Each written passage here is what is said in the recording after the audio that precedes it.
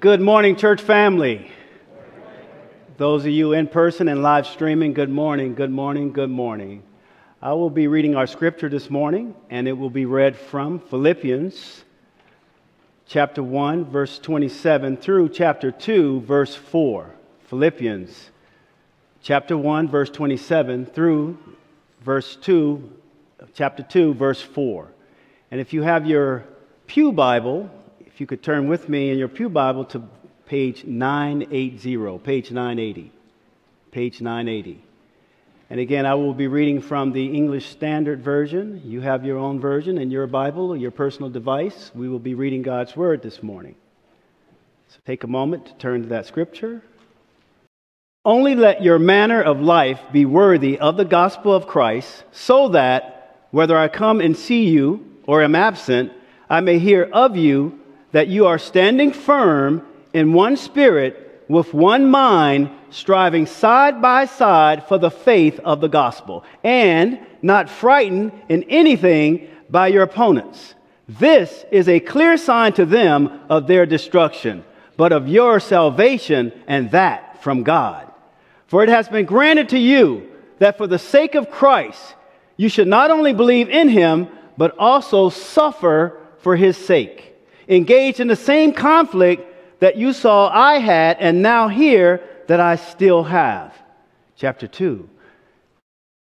So, if there is any encouragement in Christ, any comfort from love, any participation in the Spirit, any affection and sympathy, complete my joy by being of the same mind, having the same love, being in full accord and of one mind. Do nothing from selfish ambition or conceit, but in humility count others more significant than yourselves. Let each of you look not only to his own interests, but also to the interests of others. God's Word. God's Word. Good morning. It is good to be together. It is good to sing together. It's good to hear the electric guitar jamming together. It's good to clap together. We're glad you're here. We're in a series here in January called Growing in Grace. And our goal in this series is to help equip you with the tools that you and I need to grow in our faith this year. And the good news is that the Lord doesn't leave us searching. It's not mysterious to know how do we grow? How do we grow in grace? The Lord gives us plenty to understand from His Word. You see, here's our vision as a church. Here's kind of what we want to be as a church. Our mission statement, part of it is to bring glory to God by making fully devoted followers of Christ who passionately love God and people. That is what our mission is. That is the main thing. And as one of our former pastors used to say, the main thing is to keep the main thing the main thing. So how do we do that? We do that by being a gospel-centered church where the gospel is at the center of everything we say and do. We don't do things to earn. We don't do things to try to get on God's good favor. We do it out of an overflow of understanding the gospel, and that leads to a life of worship, a life in community, a life of making disciples, and a life of service. That's what we've been talking about. Today, we're looking at the gift of community. We grow in grace by growing in community. The word community, by community, what do I mean by that? I mean simply how we as Christians do life together. That's the simplest definition. How we as Christians do life together. Christian community, this kind of a community, a local church community, is meant to be the most compelling community in the entire world. The most compelling community. Why? Because our community, in other words, our shared life together, is not rooted in our shared interests. We don't all like golf or football or chess. It's not rooted in our stage of life. We're not all 20-somethings, 30-somethings, 60-somethings. It's not rooted in our background. We all look the same. No, just look around. We're a diverse church, aren't we? No, our community is rooted in our shared life in Jesus Christ. Pastor Andrew prayed this earlier. We are united by Jesus Christ. That is what unifies us. The life of Jesus inside of us is deeper and more powerful than anything else in the world. And so that is the basis of our community, how we do life together, and not just together, but together for the gospel. Together for the gospel.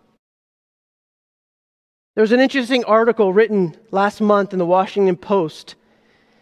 It was entitled, "Americans Are Choosing to Be Alone." Here's how the article begins. Quote, "The COVID pandemic," written by an economist, not a sociologist, not someone he's an economist, and he says this, the COVID pandemic wreaked havoc on our social lives. Cancellations, closures, and fear of a potentially deadly infection led us to hunker down and avoid acquaintances, coworkers, and extended family. Time spent with friends went down. Time spent alone went up. We all know that to be the case, right? We all experience that. The author cites a recent study, though, that revealed that since the pandemic, even with all kinds of therapeutics that could help, even with things being more under control, Americans right now are spending 60% less time with friends than they did before. And here's what's most interesting, or most, challenging. Instead of spending that time like with spouses or with children or with roommates, people are choosing to spend that time alone. This spans all age groups, all demographics. And you say, well, it's just the pandemic, that's why it's skewed. No, the study has shown that even before the pandemic, over the last 10 years, since 2014, people were already starting that trend of spending time alone rather than with other people. In fact, before 2014, if you looked at the numbers, people were spending roughly the same amount of time with friends as they did all the way back to the 60s and 70s. But 2014 marked a distinct shift in the way we live socially with one another. As a side note, let me just tell you this. Market saturation for smartphones went over 50% in 2014. Something significant has changed in our social lives. Now, some of you may be like, being alone is a good thing. Right? Praise God, it can be therapeutic. And you're right, it can be a good thing. But we have to approach this soberly and ask, is spending that much more time alone healthy for us? More restorative for us? And the answer from many studies, and I would say the answer biblically, is no, it's not. The author submits, kind of in part of his conclusion, it's too soon to know the long-term consequences of this shift. And it is a shift. But it seems safe to assume that the decline of our social lives is a worrisome development. Spending less time with friends is not a best practice by most standards, and it might contribute to other troubling social trends like loneliness, isolation, worsening mental health, particularly among adolescents, rising aggressive behavior, and violent crime. Americans rate activities as more meaningful and joyful with friends when friends are present than when they are alone. In fact, friends and social connections build on themselves and produce memories and fellowship. They also boost health and lead to better economic outcomes. End quote. Did you catch that the author, probably unknowingly, brings up a biblical word? Fellowship. That's the biblical word for community, doing life together. And here's the thing, as humans, beyond whether you're a Christian here or not, if you're not a Christian, I'm glad you're here. We're glad you want to know, you're curious, or you're seeking, you're trying to understand the Bible and Christianity. We're glad you're here. Here's what every one of us needs to understand and embrace, that as humans, we are wired for community. When God created humanity, when He created Adam, He said it's not good for him to be alone, and then He created another human. That's not simply a justification for marriage. It's an indication that our lives were meant to be lived with each other in the presence of others. So today, in this text, I pray that through this message, we will deepen not only our desire, but our commitment to live life in community with other Christians, that we can be together for the gospel. Lesson number 1. We need one another to live the Christian life. We need one another to live the Christian life. We're reading out of Philippians 1 and 2. Paul is in prison as he writes this letter, and he's trying to encourage the church in Philippi about his situation, about his condition, that he's in jail, but it's okay. He actually says earlier that God is using his imprisonment to further the gospel, and then he's reminding them now, church, he turns to them and says, listen, I've told you about my situation, but now I need to address your situation, and I want to tell you about the power of community. That how we relate to one another, how we love one another, how we serve one another, and how we do life together impacts our witness for Christ. Notice he says, standing firm side by side for the faith of the gospel. What is he saying? Christian community does not inhibit our witness for Christ, it enhances it. Some people might say a church that focuses on how we're doing life together, it can feel so inward focused that we're not focused on the outside, we're not focused on the mission to make disciples. No. How we relate to one another as a church does not distract from the mission, it is an essential part of the mission. Does that make sense? Paul answers two questions in these paragraphs. And here's the first one in verses 27 to 30. First question, how should we as a community relate to the world? And his answer is through unity. Look at verse 27. Only let your manner of life be worthy of the gospel of Christ. Only let your manner of life be worthy of the gospel of Christ. This is the big idea of this entire section. The church in Philippi was dealing with an external problem, and that is persecution. And it was real. And Paul knew what they were dealing with. He uses the word conflict later. He talks about those who are their opponents in verse 28. They were dealing with a very real struggle with the world who did not like it that they were Christians, who did not like what they believed in, who did not like what they stood for. And they were also dealing with an internal problem, and that was their a lack of unity. And Paul is calling us as Christians. He says, no matter the circumstances, live your lives in a manner that is worthy or consistent with the gospel. One way to translate what Paul is saying here is, live in a manner that shows that Christ is your greatest treasure. Live in such a way that it becomes clear to others that the gospel is what you value most. Is that true of you, Christian? Is that true of us, church? That the gospel of Jesus Christ is what we value above all else? Paul is calling Christians here not just to believe certain things, which is important. He's calling us to live a certain way. Notice that? Live in a manner worthy of the gospel. He doesn't just say think things that are worthy of the gospel. Live in a manner worthy of the gospel. Why? Because how we live reveals what we believe. Church, let me ask you, do you believe that Jesus is God incarnate? Do you believe that his death takes away all of our sin and shame? Do you believe that his resurrection changes everything? Do you believe that through faith in Christ, we are credited with the righteousness of Christ and declared sons and daughters of God? And do you believe that the church is the bride of Christ, the only hope for the world, and that empowered by the Spirit, we can go and make disciples of every nation, tribe, and tongue? If we believe that, we should live in a way that is consistent with those beliefs. That's what Paul is saying. This is a command for every Christian, no matter how young or old you are, no matter where what your background is.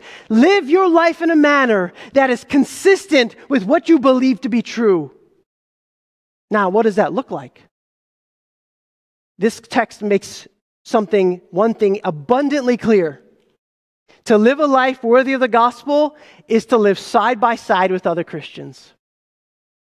To do life with other Christians, to live in community, that we need one another to live the Christian life. You cannot live the Christian life alone. There is no such thing as a Lone Ranger Christian. There is no such thing as a Christian who says, I got the Bible, I got Jesus in my heart, I got the Holy Spirit, I don't need anybody else, I'm going to do this thing on my own. You know what? My kids and I were watching a show with animals, and it was like a nature show, and we love this kind of stuff, and we're watching these elephants, and they're about to cross this river, river and it was flowing, and the mama elephant, she has all these memories of the river, and she's like, no, it's going too fast. And she waits, and like, how do they know that? And she's waiting and waiting a day or two. She's like, all right, then now's the time. And she's got this little baby elephant with her, just a few months old, and he's too small for the water. And so she has to wait for the right time. And they start crossing, and the river starts taking the little baby.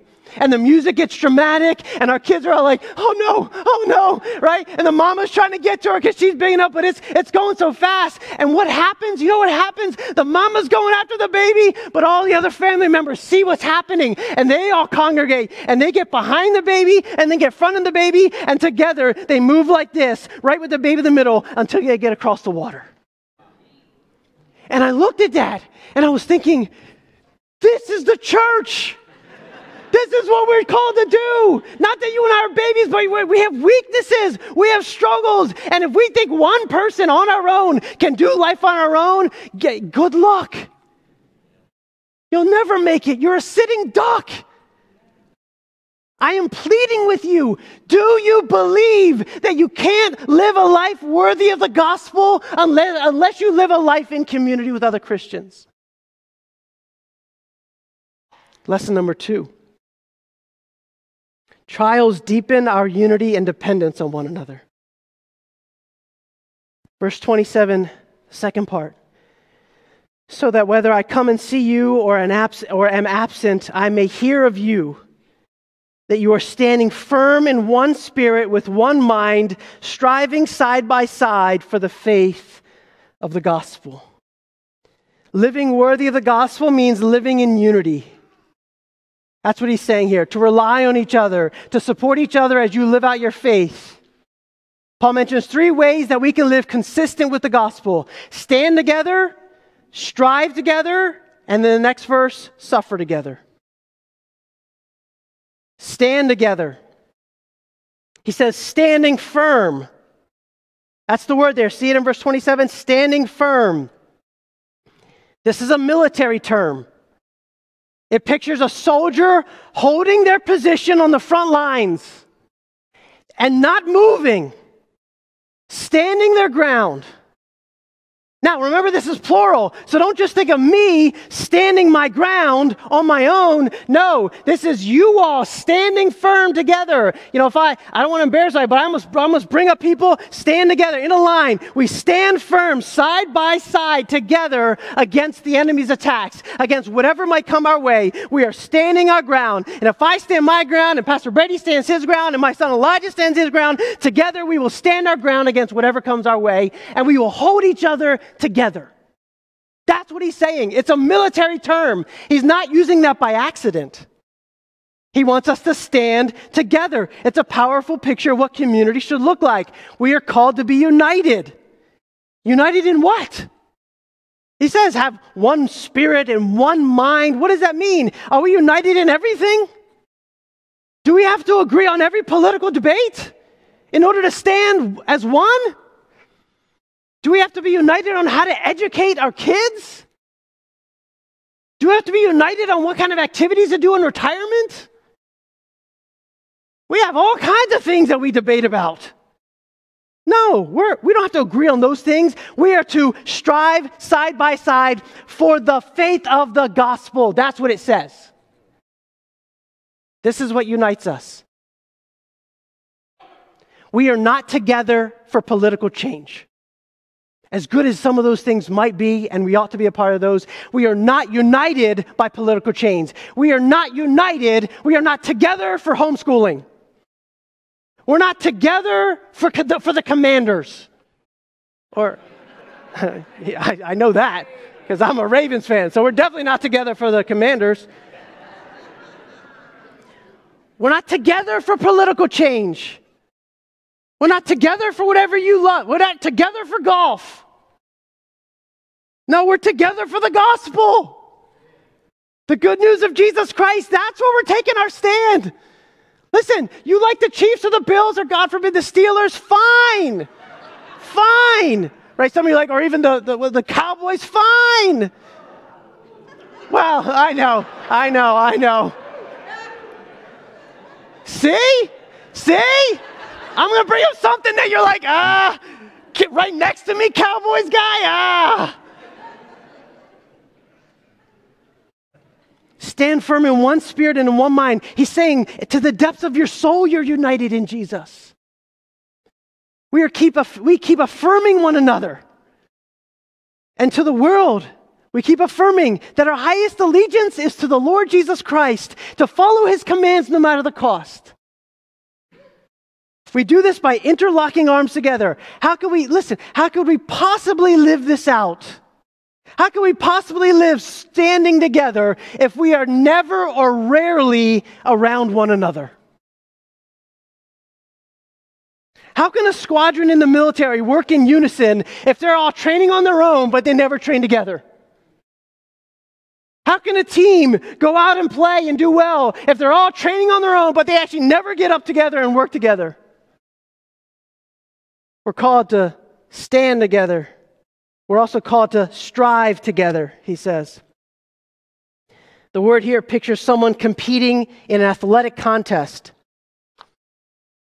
The word athletic is literally in that word. We are to strive for the faith of the gospel. Strive. There's an effort involved. It's the same thing as last week's sermon. Train yourself for godliness. But now it's taken a step further. It's train one another in godliness too. Help one another grow in Christ. Help one another share the gospel of Christ. How do we do that? How do we strive together? We grow through classes, through small groups, through support groups, through Bible studies. Look, are you involved in any group here at Grace? In our church family, in your church family? If not, I'm just asking you, why not? Why not? Why aren't you able? What is in the way? What's inhibiting you from striving together? I'm not saying you're not striving on your own. I'm saying, what is it inhibiting you from striving together? Because apart we will be destroyed. But together we can hold our ground. The third way we live consistent with the gospel is to suffer together. Verse 29. For it has been granted to you that for the sake of Christ you should not only believe in him, but also suffer for his sake.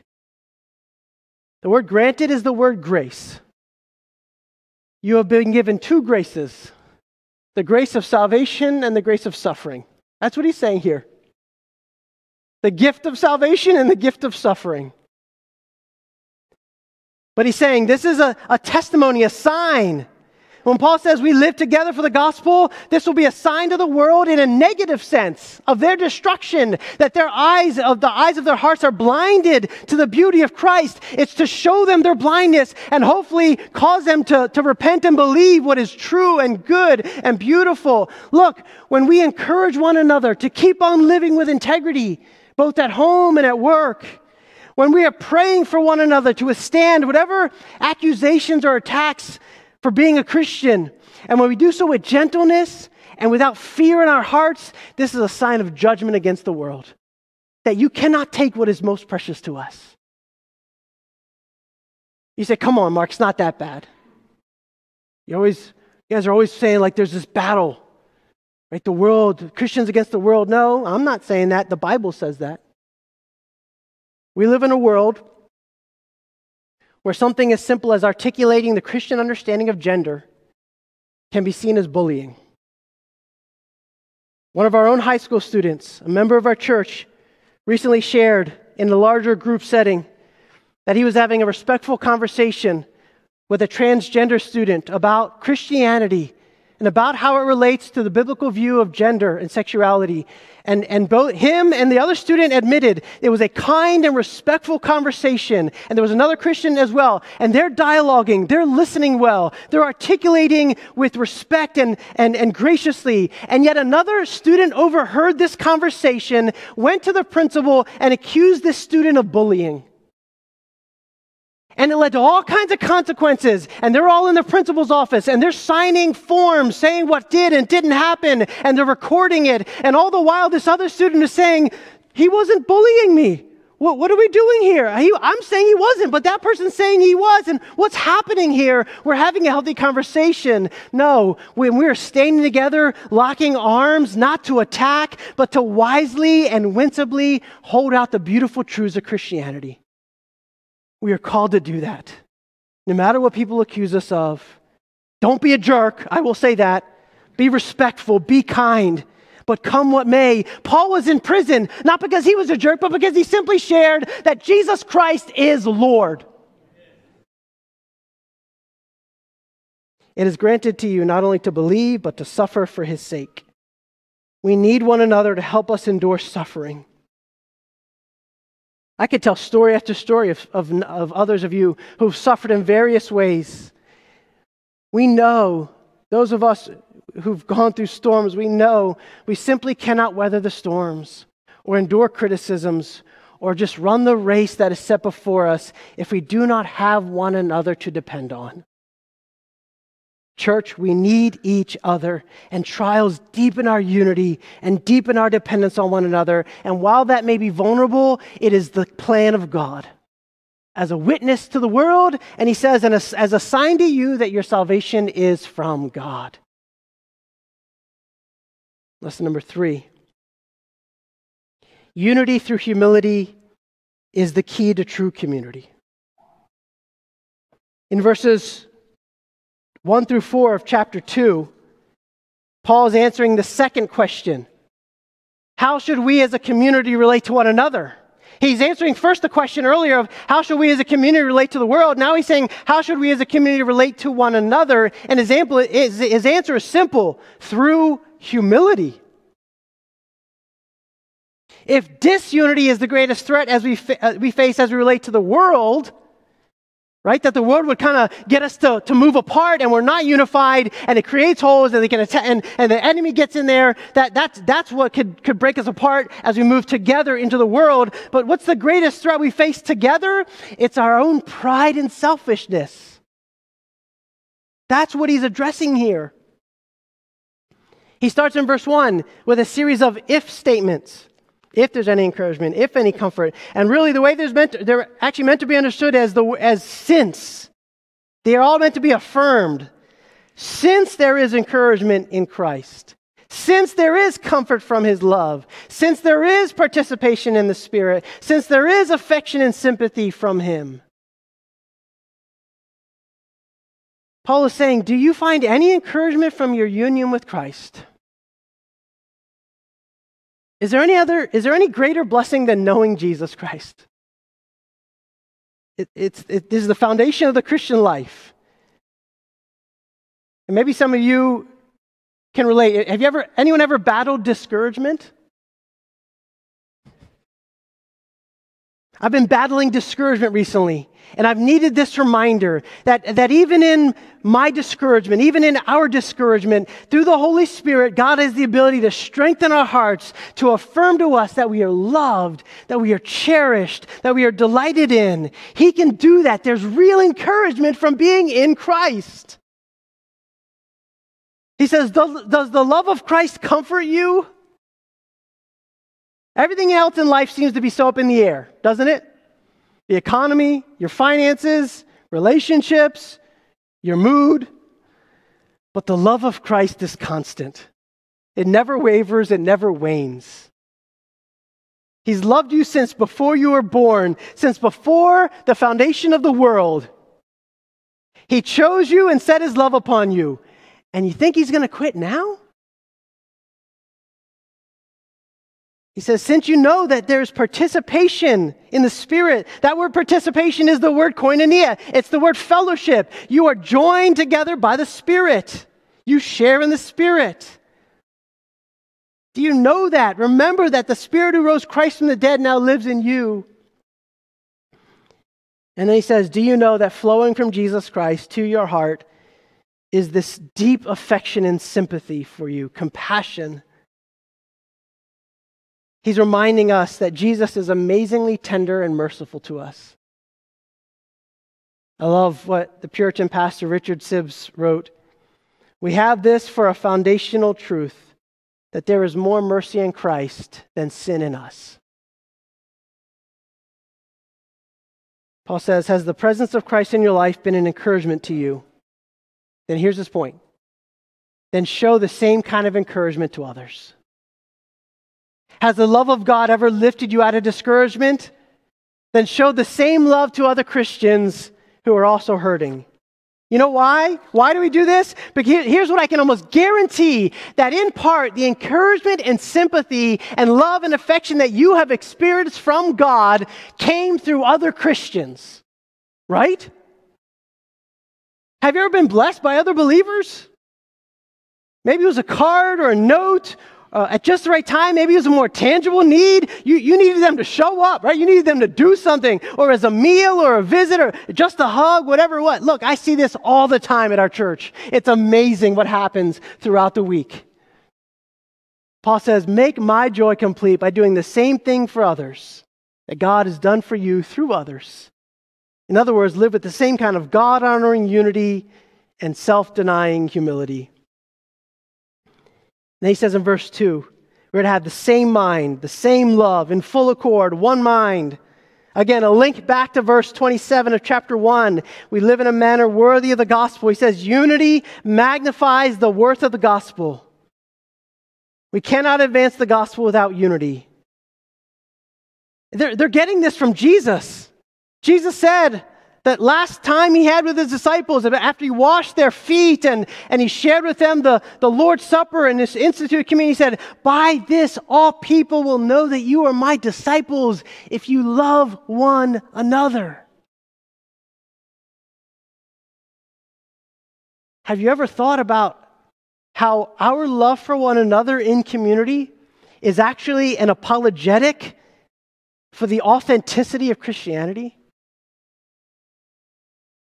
That community demonstrates that what the gospel has done in our hearts is the real deal. We're not faking it till we make it. We're not selling you a lie. This is the real deal. Now, why is Paul saying all this? Because unity of heart and mind is admittedly hard to cultivate when you have a group as diverse as this. There's diversity in our cultural backgrounds, in our spiritual backgrounds, in our temperaments, in our preferences, in our age, in our hobbies. So again, when Paul says have the same mind, he's not saying think the same about everything. Should we all like the same music? Or the same kind of clothes? Or the same kind of politics? No, that's not what he's saying. This isn't about uniformity. He's talking about us all having the same kind of mindset.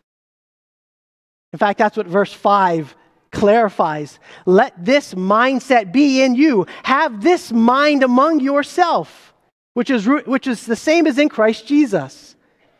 It's the mindset rooted in humility.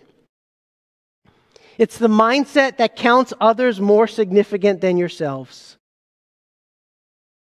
What will it take for us to live in genuine and selfless community with one another? Verse 3 and 4. Here's what it'll take. Here's what it looks like. Do nothing from selfish ambition or conceit, but in humility count others more significant than yourselves. Let each of you look not only to his own interests, we don't totally disregard them, but also to the interests of others. He says, do nothing from selfish ambition. Now that's kind of a crazy thing to say because, let's face it, we're almost always making decisions or choices based on what's best for me. Paul flips everything upside down. Basically, he says, do exactly what you think is right. Do exactly what the world tells you how to live. The world would say, your flesh would say, look out for number one. You say, the world doesn't say that. Turn on and listen to the next ad. What is it going to say? Take care of yourself first. Obey your thirst. It's okay, you can drink that drink. I'm just saying, that's not accurate. This is the mentality that says, unless you take care of your own needs and what you deserve, no one else will. And Paul says, no, that'll kill your joy and it'll destroy our unity. Instead, take care of others first. Serve others first. Selfish ambition is thinking of what you want and how you want it more than what other people need. We do this in our marriages. We do this at work. We do this in church. We're always angling to make sure our needs are met, that we are recognized, that our interests are being addressed. And Paul says, do nothing from selfish ambition. Put it to death. It's destructive anyway. Then he says conceit. Do nothing from selfish ambition or conceit. King James is a more picturesque word. It says, do nothing from vainglory.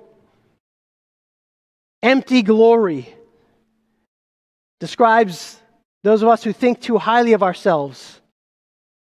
The idea is that we're making sure others are giving us what we deserve, and yet always thinking we deserve better. Paul says, with humility, count others more significant than yourselves. You say, well, that church member doesn't deserve my service and my love. My spouse doesn't deserve my forgiveness. My friend doesn't deserve me to give him another chance, give her another chance. We've been friends for a long time. Look what they've done. Look what they said. I'm not sure they deserve it. All right, you want to talk about that? Of course they don't deserve it. Since when are we dealing on the plane of deserve? Do you deserve anything from God? Did God give you what you deserved? Let's back up a minute here. If we got what we deserved, we would all be doomed. All that we've been given in Christ is by sheer grace. No wonder Paul says, yeah, give to others what God has so freely given to you. Notice the word count, verse 3. Count. Calculate. You make a choice to see the needs of others and prioritize their needs, because it's the same thing Jesus did for you. He counted your needs, your desires, more important than his own. He prioritized them. Are you looking out for the needs of others? Let me be more practical. Do you know one need that a fellow church member has right now? Whether it's an emotional need, a loss, a burden. Can you name, you know what? This person in our church family has a need. At least you can recognize, I'm counting, I'm thinking about their needs. I'm looking, I'm considering. And then how can I meet those needs? If you ever stop and think about it. Paul's calling us to humility. Everything in the Christian life is designed to produce deeper humility in you. God's word. It transforms our hearts, right? And so what are we called to do? Submit to its teaching. Put ourselves under its authority. That's humility. Prayer. What does prayer remind us? That apart from God, we can do nothing. And so we come hands wide open. We come dependent on him. Humility. Worship. We gather for worship. We remind ourselves there is someone who's ruling the world with great wisdom and power and authority, and it's not us. And that leads to humility. Trials humble us, reminding us that we live in a broken world that cannot be manipulated to just the right way to get health, wealth, and happiness.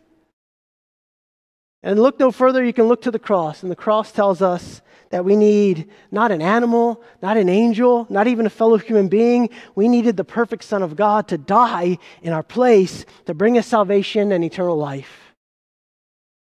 Christian, you can't enter the Christian life with pride, and you can't continue to live the Christian life with pride. And yet, all cards on the table now. Let's be honest. Despite all that I just said, that is meant to humble us, our hearts still struggle to not feel proud. Our default posture is to think highly of ourselves, despite empirical evidence to the contrary. And there's only one remedy to our lack of humility. There's only one way to break the facade that we've put together to make it seem like we have it all together, to make it seem like we're okay. One thing that would overcome our tendency to isolate, to spend time alone, to give up time with friends or the community of faith, to just feel like, you know what, the world has taught me I can't make it together, I'm just going to make it alone. There's only one way to deep and lasting community that's brought about by humility. And the remedy to our problem is in verse 5. Have this mind among yourselves, which is yours in Christ Jesus.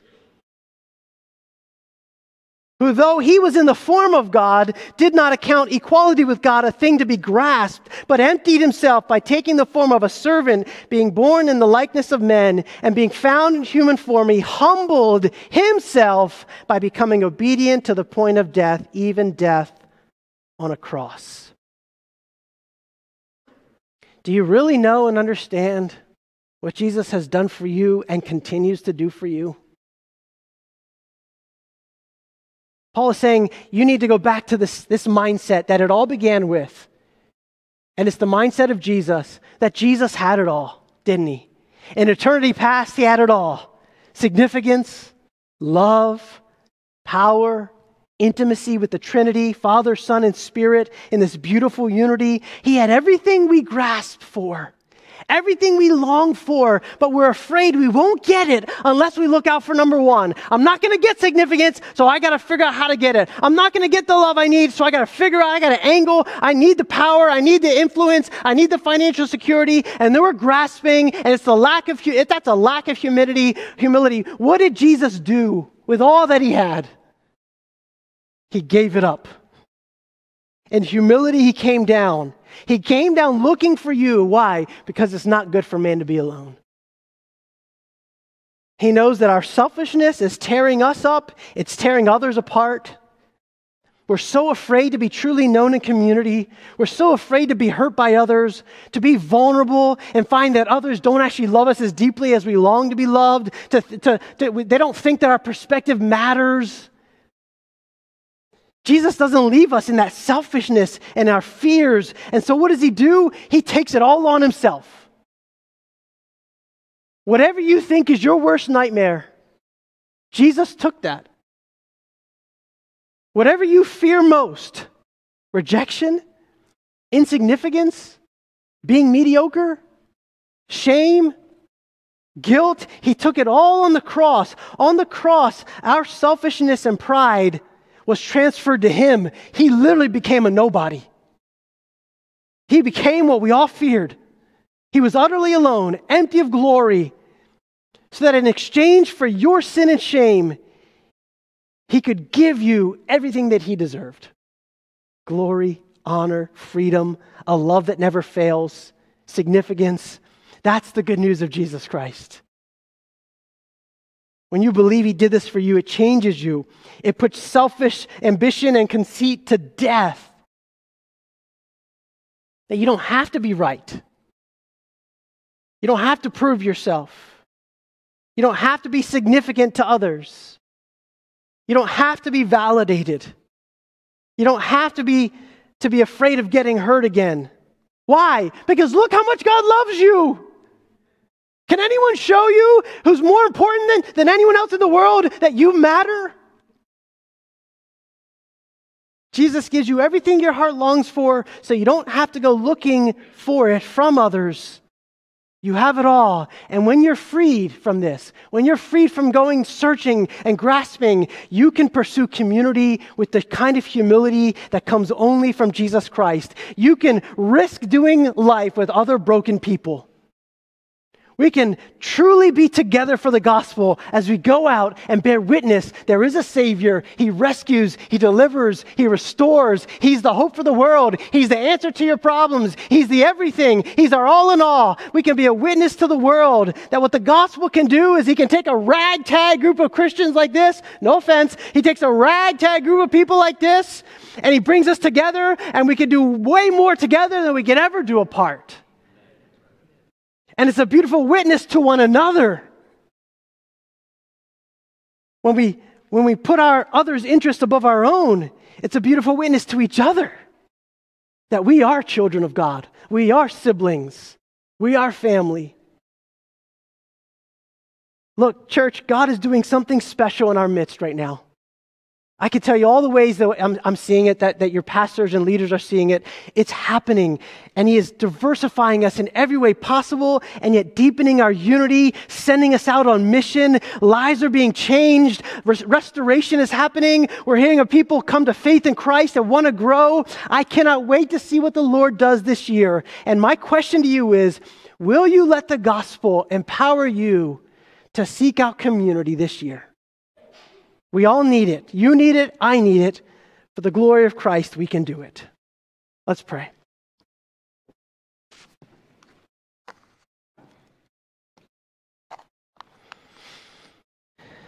Lord Jesus,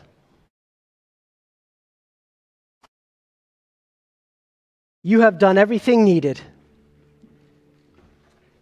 You have accomplished it all. It is finished. On the cross, you declared, it is finished.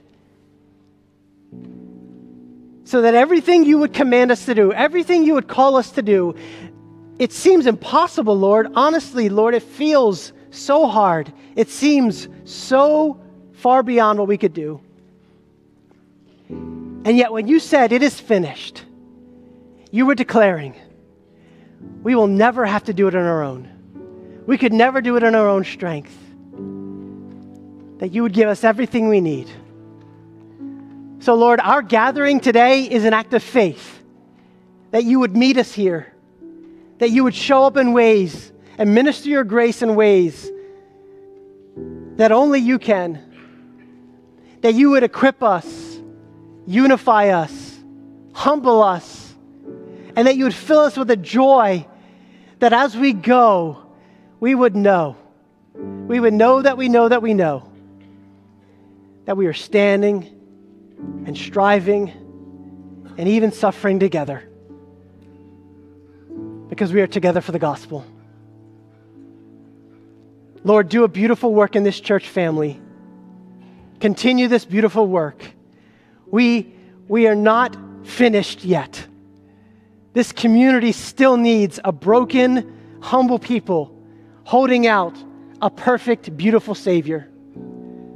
This world still needs people to go and live among unreached peoples and to declare to them the beautiful gospel. And our hearts still need a reminder each and every day, each and every week, that we can endure because we have each other as we look unto Jesus. God, for those who don't know you, I pray at this moment, even in this final song, they would cry out to you, that they would pray in their hearts, acknowledging they're broken, they're sinful, they need a Savior, and trust in Jesus, transfer their trust in Christ alone, and experience the joy of salvation, the joy of knowing Christ and being known by Him. God, do what only you can do. We pray in your mighty name. Amen.